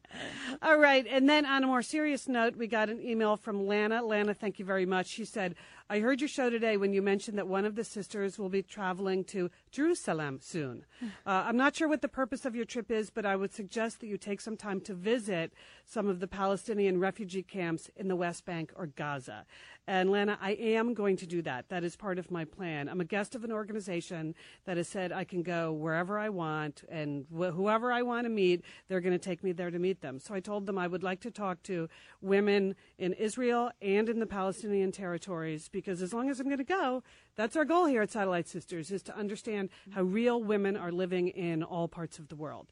So I'm hoping that I will be able to do a little, talking about that on next week's show or after I get back. That's right, Liz. You're going to be reporting to kind of special reports next week. Yes, so. Because I'll be traveling around all day, but then with the time difference, I'll be able to get on the show in bits and pieces. That'll be fun. So thank you, Lana, and thank you, FG. So that's so far the plan with my trip to the Middle East. But the reason I brought it up, the reason why it was urgent, was that I've been suffering, as you may be able to tell if you are a careful listener, from some serious nasal congestion. Yeah. And I just wasn't sure what to do about it. I'm normally the wait it out sister. Sooner or later, it's going to clear itself up. It's never killed me before, and it's not going to kill me now. And so I just thought I would wait it out. However, when I thought about the very, very long plane ride I will be taking on Saturday. How long is it? Well, it's Los Angeles to Tel Aviv, Leanne. I have to. No, I know. That seems like a long time. So I leave L.A. first thing in the morning. I get to Newark, New Jersey in the late afternoon. Then I'm getting on an El Al flight in the evening, like 11 p.m., and I arrive in the afternoon of the next day in Israel. But I think it's like a 10-hour time difference. Anyway, you can do the math at home. It's a long flight. Particularly if you're at the Mayo Clinic, if you'd like to figure that out and send us in the answer to that. So it's very long. So I was concerned, frankly, that my head was going to explode. Yes. That was our number one medical concern on Satellite Sisters because yesterday. it's not a good thing to get on a long flight with a cold or sinus infection. I know. It can really turn into something worse. Causes a lot of pain in your ears and in your sinuses. So I cannot thank you enough for the advice that has come in. Chris from San Diego said, "Hi, Liz. Tried the neti pot, Zicam, and a humidifier, not a vaporizer, while sleeping." And Chris also, this was so helpful. She gave me the retail outlets where all of these things are available. Wow. Okay, the Zicam I can get at Costco, Walgreens or Longs. The ultrasonic humidifier, that's also at Walgreens. I could go there. So thank you, Chris. That was helpful. Luann sent us the website netipot.org. So because I had said, until last week, I had never heard of a neti pot in my entire life. Now it seems like every time I turn on the radio or open a newspaper, somebody is telling me that that's the way to go. I've never heard of a neti pot. What is it? I still don't know what it is. Well, I go to netipot.org. That'll answer any questions you have on that. Okay. Brooke from Biloxi. In Biloxi, she uses Airborne. She totally believes in it. She said she's a waitress and bartender. She's constantly not just exposed to other people's germs. Her word is immersed in other people's germs. So so thank you, Brooke, for the Airborne suggestion. Dawn uses liquid silver. She sprays liquid silver into her nose and also takes it orally. I've never heard of that. I'll be looking into that. Dawn. Debbie uses something called Alkalol, which is a nasal wash. But then she used, Debbie, I'm sorry, this is a very frightening phrase. And I'm not sure I'm going to be able to follow your advice because of this. She uses the phrase nasal douche. Oh. And I think that is essentially what a neti pot does. Okay. You can picture it. Yeah, but, now I can. Okay. Yes, I can. Nasal douche, I'm moving on from that. Patty wrote to say that number one recommendation is remove sugar from your diet. She thinks that adds to all of these infections. Really? And yes, that it just creates an environment for yeast to grow. It's just bad. And then she also says, eat a lot of yogurt. And so, Patty, thank you. I was just happy you didn't tell me to put the yogurt up my nose. Yeah, because so far all the other advice has been to squirt something up your nose. Uh-huh. Pam B. wrote in. She said the secret formula is salt, baking soda, warm water. Shoot it up your nose. But make sure you are leaning over a sink when you do so. Oh, Pam, you're absolutely right. Mm-hmm. And make sure to do both nostrils. I guess that makes sense, but thanks for the reminder. Kathy, you're old school. Kathy in Minneapolis. She suggests the towel over the head, over the pot of steam, over the stove. Oh, okay, I like it. That's what our mother would have suggested. But you have to do this 4 to 5 times a day. Okay. Doubles as a facial. Yeah, just think of what your skin will be like, Liz. It'll be clean. All right, these were all your suggestions to help me solve my sinus problems. There's one here. There's no name on the email. I'm just going to call you Callie. You know who you are. Callie suggests instead of squirting saline in your nose to keep your sinuses clear, just go swim in the ocean. Oh, yes. That's a good idea. You will get natural saline in your nose and sinuses without even trying. Thanks, Callie. Wow. That's true. It's a little bit chilly here for that, but it is doable. And then Craig and Chris Leadham. Craig and Chris, maybe it was Craig or Chris, not sure who wrote the email. Again, it's with the neti pot and use pickling salt or good quality sea salt. So I can go with either of those. There was only the one caller yesterday that suggested I go to the pet store and get the stuff you put in a fish tank, and I'm not doing that either. So there you have it. Is that like... So are you following any of that? You're going to? You're considering it? I'm considering it, Monica. Have you put anything up your nose? Yes, I did. This week. I think the most effective piece of advice I got yesterday was to seek professional care. Normally, I would have let it go. But Sheila and others reminded me, you can just I don't have a normal doctor here in L.A. This is my problem because I moved here a while ago and I still see my old doctor in another city and I know it's crazy. So, okay, I'm fixing that. But last night I went to one of the urgent care centers in my neighborhood. Yes. Worked out great. Great. It was great. They have these doctors there. They're there. You tell them what's ailing you. They fix you right up. So, yes, Monica, I could do a demo right here. Hang on. She's reaching for the Flonase. Okay, the doctor gave me Flonase. Oh, I've used that in the past. So he said a combination of Flonase nasal spray. Then there's a formula of Aleve, which is also a cold and sinus formula. Time released. He said the Aleve is good because you have so much inflammation in your head and bronchial passages. You need to reduce the inflammation, and that's what the Aleve does. So he gave me that, and then he said, are you having trouble sleeping? Because a lot of his patients have been coming in, and they're coughing so much they can't sleep. That has not been my problem, but when I explained to him the long plane ride and that I'll be traveling in very strange places next week that I've never been, he also gave me a prescription for some sleep aids for my plane ride. Liz, so there you have it. Yeah. There, done. That was it. No mention of the neti pot. No. Doctor, no mention of the neti pot. Well, Very interesting. docs don't really do that. And he was worried about what I would be allowed to get on a plane with. So he gave me a very small sample of Flonase. A 3 ounce? Yes. 3 ouncer, so you can put it in your clear plastic carry-on bag? Exactly, Monica. That was his guess, that I would be able to actually get this on the plane. So we'll see about that. I'll report about that next week. Okay, coming up later on in this hour, it's a new day for Believe It or Not, Monica's weekly news quiz. Not e-news quiz, just weekly news quiz. We're going to need a guest player. Also, we have some feel-good stories, so stick around. But coming up next, how much do you know about your carbon footprint? And is it going to come back to bite you? I mean, really, honestly. Yeah, We're the Satellite Sisters.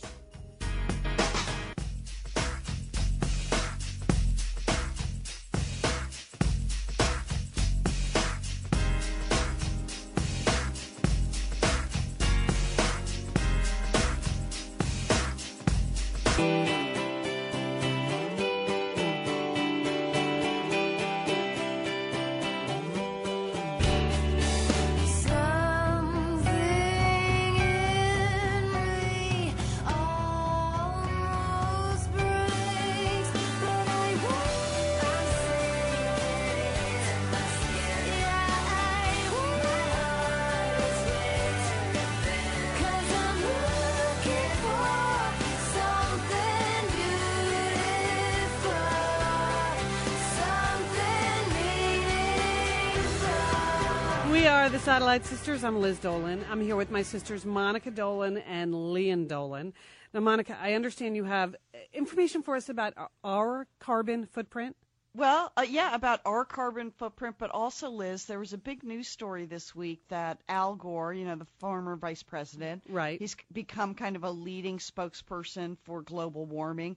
Well, he's been criticized in the press because the news got a hold of some information that he has a 10,000 square foot home in Nashville, Tennessee, and he uses about $1,300 worth of electricity every month just to heat, cool, and light his home. Wow. Really? That seems like a lot. I mean, I've never lived in a 10,000 square foot house. Is that more than would normally fuel that kind of house, or are all those big houses sucking up that much juice? I'm sure they all are. I'm sure they all are. You can imagine how much it must cost, especially if you live in Tennessee, to like cool a house, to have central air conditioning in a 10,000 square foot house. So some people are saying, he's a little bit of a hypocrite. That saving energy starts at home, and that he's out there speaking about global warming, and he should be doing something about it in his own home. Well, I kind of agree. I do too, Liam. I mean, the truth is, if you should try to reduce your own personal carbon footprint, particularly if that's an issue that you really, really care about. I mean, I know if you have a 10,000 square foot home, you're going to suck up a lot of energy, and you can make the argument, hey, the house is there. Someone's got to heat it. It might as well be me. But I think it's going to be like the nanny issue. Remember how there was a time when people had nannies and housekeepers, and they weren't paying their taxes, which is illegal, and, they were paying a political price for it, and so then it became like number one question that's vetted before you get nominated to the Supreme Court. Are you paying your nanny? So you think the carbon footprint will now be the new nanny? Part of what you need to disclose? Yeah, I bet it will be. Or just, you do have a right to kind of take a look at these people and say, hey, what are you personally doing? Because I know that Al Gore works on a macro level, and that kind of work is important, bringing together automakers and stuff important. Right. He invests a lot of money, a lot of time in projects to reduce energy, and he also, his spokesperson says, he purchases a lot of energy from renewable energy sources like solar, wind, and methane to kind of balance the costs of the electricity for heating and cooling his house. Oh, you know what I think is interesting is that you can go and get an estimate of your own personal carbon footprint. And when I did that, I was really surprised. This is Liz. And I feel like I don't suck up a lot of juice. I live in a 2-bedroom apartment. I drive a relatively small car. It's not like I don't feel like I'm one of those people that is abusing my allotment of fossil fuels. But then when you go through the test, and you can do this, the one I did is at bp.com. It's at the British Petroleum website, but there are a bunch of them online. You would be surprised what your own personal use is of energy when you start to add in all the travel you do on airplane travel. Yes, that's what really put me over the top, Monica, and I did not do well on the test. And it was eye-opening for me. That's all I can say. When are we going to find out Leo's carbon footprint? I'd like to see that. We're the Satellite Sisters. Stay with us.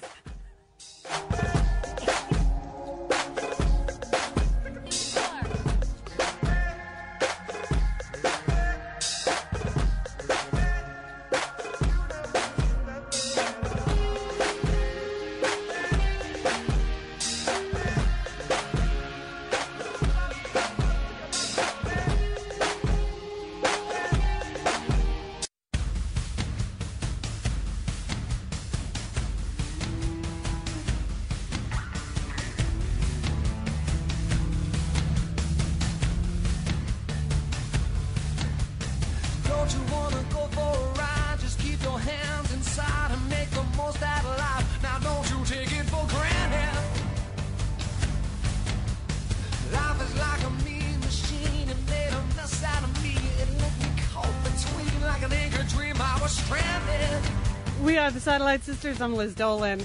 I'm here with my sisters, Lee and Monica. Our phone number is 866-33-SISTER.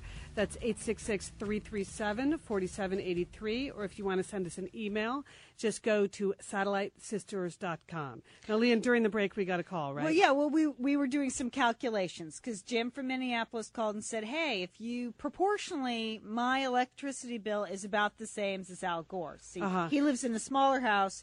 So if you multiplied, say, his 1,000 square foot house times 10, they would have the same electricity bill. Okay. So yeah, you could buy that. It's the 10,000 square foot house. That's the problem. It's not the cost of electricity. Yeah. I mean, remember when we were growing up and we'd go past big houses and our mother would always say, what would she always say? that must cost a fortune to heat. Yes, she would. That's true. And it's true. It does, Liam. So those cost- are the kind of things you need to think about. Right. Yeah, how much space do I need? Do I Right. need a 10,000 square foot home? Yeah, I don't question the cost of the bill. I'm sure it's that much money. And He's not just leaving all the lights on, Yeah. leaving the refrigerator door open. No, it's just when you start to get into those big houses, you just think, how much does that house cost to heat or cool? I mean, my husband's in real estate, so sometimes we look at these giant houses, and that's what I think, just the maintenance. Now, Right. don't even get me started about the cost of watering all the lawn. Oh, that drives me crazy. I see a lot of that in my neighborhood in Southern California. Yeah, but if you're in Minnesota, you're spending a lot on heat. Or if Heating, you're in right. Nashville, you're spending a lot on AC. AC. Right? So where do we need to go where we need neither heat nor air conditioning? I suppose that's where humans should be dwelling. If we were That really would be along the coast, Liz. We would all move to Northern California. Right. Like to yeah. the coast. Right. But then you have your earthquake situations. Okay. And with global warming, that's going to be flooded. That's right. The seas are going to rise 20 feet. Malibu, gone. Yeah. So there you go. Maybe I'm Pasadena, perfect spot, 25 miles from the coast. I'm Okay. good. You're just going to have to quit turning on that air conditioning. All right. Well, as long as we're talking about people who are trying to change the world, I just want to. I watched the other night Oprah's special, Building a Dream, the special that ran on ABC about her, the school that she built in South Africa. And I got to say this. I know you may think you already know about what she did there because it got a lot of publicity at the time. Right. When she opened the school at the beginning of January, they got a lot of coverage. If you read her magazine, watch the TV show, you've seen a lot of details about that. You have not seen the true story of what's going on there until you've seen Building a Dream. Oh, really? It was worth it? And they're going to replay it on Saturday. I think it's 9 p.m. Eastern, 8 p.m. Central, but check your local listings on ABC. It was just so much more of what is really important about the story, which is the girls. The hour is almost entirely about who are these girls, where did they come from, what do they need, what would their lives be if they weren't removed from their environment in this way. I got to tell you, well, I'm a sucker for stuff like this anyway. But not that big a sucker. I mean, I'm a sucker. Yeah. But you're usually, you can usually keep a dry eye. Okay, well, this was like 1 hour of sobbing as I watched every frame of it. No. Well, I've traveled a lot in Africa. I've been in some of these cities and villages where you just see the devastation that AIDS has wrought, and that came on top of sort of the grinding poverty a lot of these families were living in anyway. And you meet these girls. I was in Zambia a couple of years ago, and remember I told you guys about it? Yeah. You meet these girls, they're like 10 years old, and you just think, how are they ever going to just live to adulthood and lead any kind of a reasonable life? The deck seems so stacked against them that if they don't get HIV/AIDS or die of malaria, then they're going to find themselves in some very exploitive situation where, a man is taking advantage of them, or, in a lot of these countries, going to school is not free, so they don't learn to read. In a country like Zambia, 60% of the population is unemployed. Okay, so, that this is not a path that is going to lead anyone to a fulfilling life. And so when they go through all these stories of the girls in the TV show, it's just amazing. Okay, here's something, you guys. We would all be like welling up at the same time. The very first girls they profile, two sisters. Sisters? Oh! Oh, no. So these unbelievably adorable sisters, Megan and Sade. Both of their parents are dead. And died when they were 5 and 6. And so now they're in like the 7th and 8th grade. And one of them is like really lively and outgoing. And the younger one actually is just like, I'm going to get into this school and this is going to change our lives. And the older one is a little more mellow. You can see that she has borne maybe a little bit more of the responsibility when their parents died. Just like an incredible pair of girls. And you get a little bit of their backstory. And you just understand how this is really going to change their lives. And when you're there and you meet girls, that's like all you can think about doing when you meet these girls. Like, what could you personally possibly do to change the trajectory of this person's life? And that's what Oprah keeps saying. But what's amazing when you look at the special is that the scope of what they're doing is so fantastic. I mean, Oprah says women are going to change the face of Africa. And I totally agree with her on that, that if we can save these girls and the women, by the way, the grandmothers who are caring for most of these girls, because remember what HIV, what HIV/AIDS has done is basically wipe out all the parents. Right. You know, I mean, there was that special on CNN, Where Have All the Parents Gone? You know, that Christian Amanpour did. And when you're there, you just keep asking yourself that. You just see like a whole generation in the middle that's kind of missing. So to be able to not just change the lives of these girls enrolled in the academy, but to believe that this could change the face of Africa, I can see why she believes that. But it's such an amazing commitment to have made, you know. And then at the very end, she talks a little bit about 100 years from now, this is going to be the result, and how fantastic to be able to think on that scale. I mean, she can operate on a scale that many other people can't. But she does it. She goes for it, man. And she totally went for it here. And it's just, but when you meet all the individual girls, some of them are city girls, some of them are very rural. They reached out to as many schools as they possibly could. And it just must have been, the announcement to the girls that they're in was obviously very satisfying.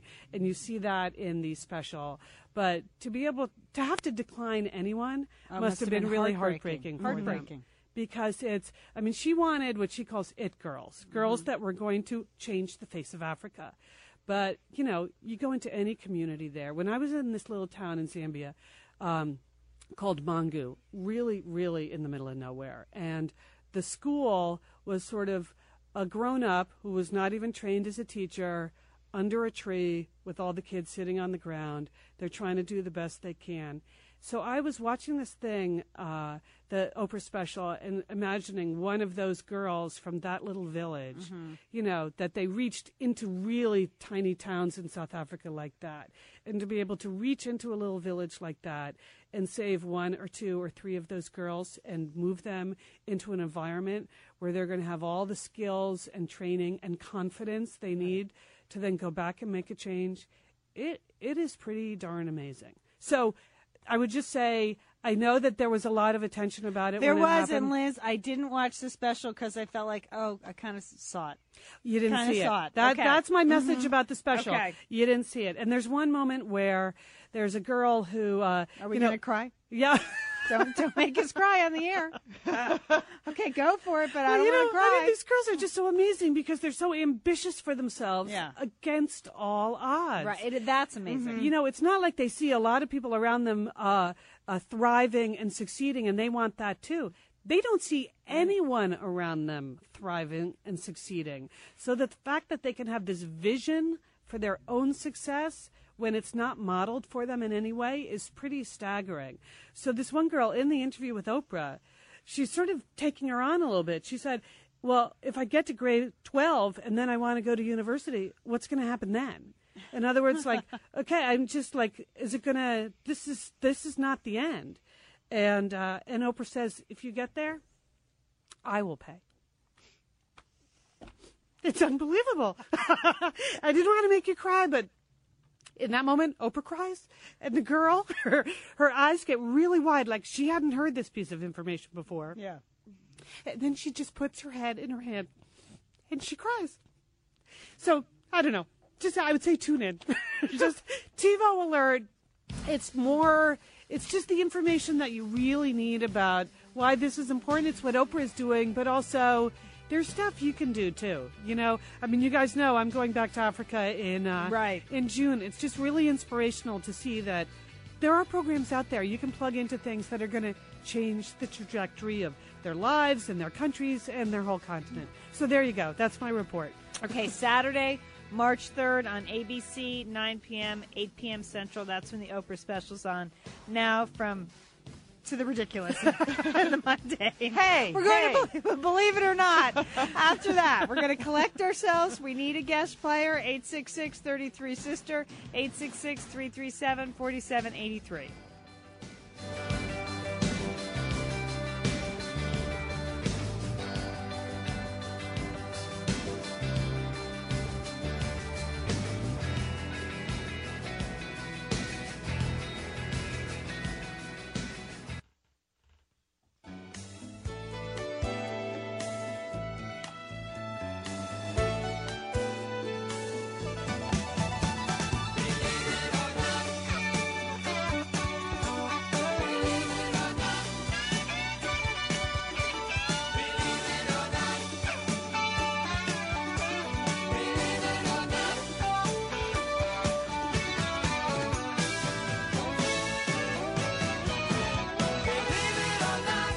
We are the Satellite Sisters. I'm Liz Dolan, here with my sisters, Leanne and Monica. Leanne, you and I are now going to gang up against Monica, right? Because it's time for Monica's Believe It or Not. Liz, I'm going alone. Okay, you're on your own. I know you don't usually play Believe It or Not, but the new day and time has you in the game. You're on your own, sister. Okay, and we are going to Julie in River Falls, Wisconsin, because Julie, you were going to play along with us, right? I am, yes. Do you know how Believe It or Not works? Oh, yeah. Okay, go ahead, Monica. Okay, you guys, it's my weekly news quiz. It's the time in the show when I try to stump you. I'm going to present 3 news stories from the past couple weeks. 2 of the stories are true. 1 is the figment of my imagination. You have to try to guess which headline is bogus. And you know, each week I choose a theme. And this week, in honor of that waitress saying to Leanne last week, strap on the feed bag, we're going to do weird restaurant news. Oh, good. Okay. Story number 1, big restaurant. The Tokyo suburb of Shinjuku will soon be home to the world's largest restaurant. The Yumi Corporation is constructing a restaurant complex that will be able to seat 3,000 diners at one sitting. Whoa! 3,000 diners at once. There's actually going to be 4 separate restaurants and a fast food service outlet. And they're going to include a steakhouse, a teppanyaki house, and what will be billed as the world's longest sushi bar, able to seat 400 patrons at once. Okay. Wow. Go for it. Okay. The restaurant will also contain 6 waterfalls, a 20,000-gallon fish tank, and employ close to 300 chefs, waiters, and service personnel. Whoa. So story number 1 is big restaurant. We're playing Believe It or Not. Try to guess which restaurant story is bogus. Story number 2, suds and taxes. New Jersey tax accountant Carmine Sidora offers a unique twist to his clients. It's called Carmine Sidora's Tavern Tax Services. Okay? So instead of meeting his clients at the office, Carmine sets up shop in a local New Jersey bar, and he offers his clients cold beer and peanuts along with financial services.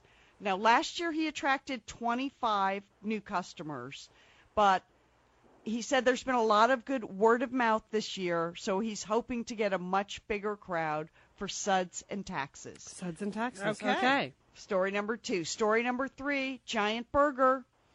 Love those giant burgers. Okay. Pennsylvania restaurant Denny's Beer Barrel Pub has something new on the menu. It's a 123-pound hamburger. Okay. This hamburger, it's made with an 80-pound beef patty and has a pound each of lettuce, ketchup, relish, mustard, and mayo. Comes with 160 slices of cheese, 5 onions and 12 tomatoes, and let's not forget the pound of banana peppers and the 30-pound bun, okay? A 30-pound bun. 30-pound bun, Liz. So restaurant owner Denny Leige created the burger in order to enter it in the Guinness Book of World Records, but you need to bring your friends and family with you and some cash because the burger is $379. Okay. So story number 3 is giant burger. So let's review. We have big restaurant in Tokyo, suds and taxes in New Jersey, and the giant burger in Pennsylvania. Monica, this is a tough one this week. They all have some very convincing details attached to them. All right, we always go to Julie first. That's a tough one. That's the motto in our family. Go to Julie first. So Julie from River Falls. Okay. Just take a guess. I'm going to say the Tokyo one is not true. I'm thinking the percentage of wait staff to the clientele is not high enough. That's about the only thing I can think of. And I think the tax people, I think he is doing that. So.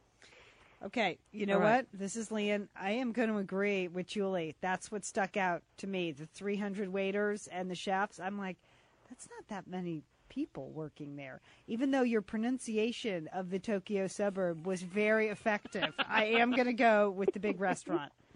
All right, well, this is Liz. I'm going to go with suds and taxes Because I have a vision, Monica, that when you were in Santa Monica last week, you saw a place in my neighborhood called Coffee and Counsel. And it's like a coffee shop where you can get free legal help. Or not free, but you can get legal help. So I'm thinking that Coffee and Counsel was the inspiration for your invention of suds and taxes. There you go. Wow. Very good. Wow, there's a lot of reasoning this week. I like that. People were paying attention. Okay, the giant hamburger is real. You probably could have guessed that. Yeah. All right. I mean, every year someone comes up with another big hamburger, okay? Suds and taxes was real, Liz. Oh. And I did make up the big restaurant, and thank you, Leon, for my complimenting me on my pronunciation of Shinjuku. But you're right. You know what, Julie, that last detail about the chefs and waiters, I almost left that out.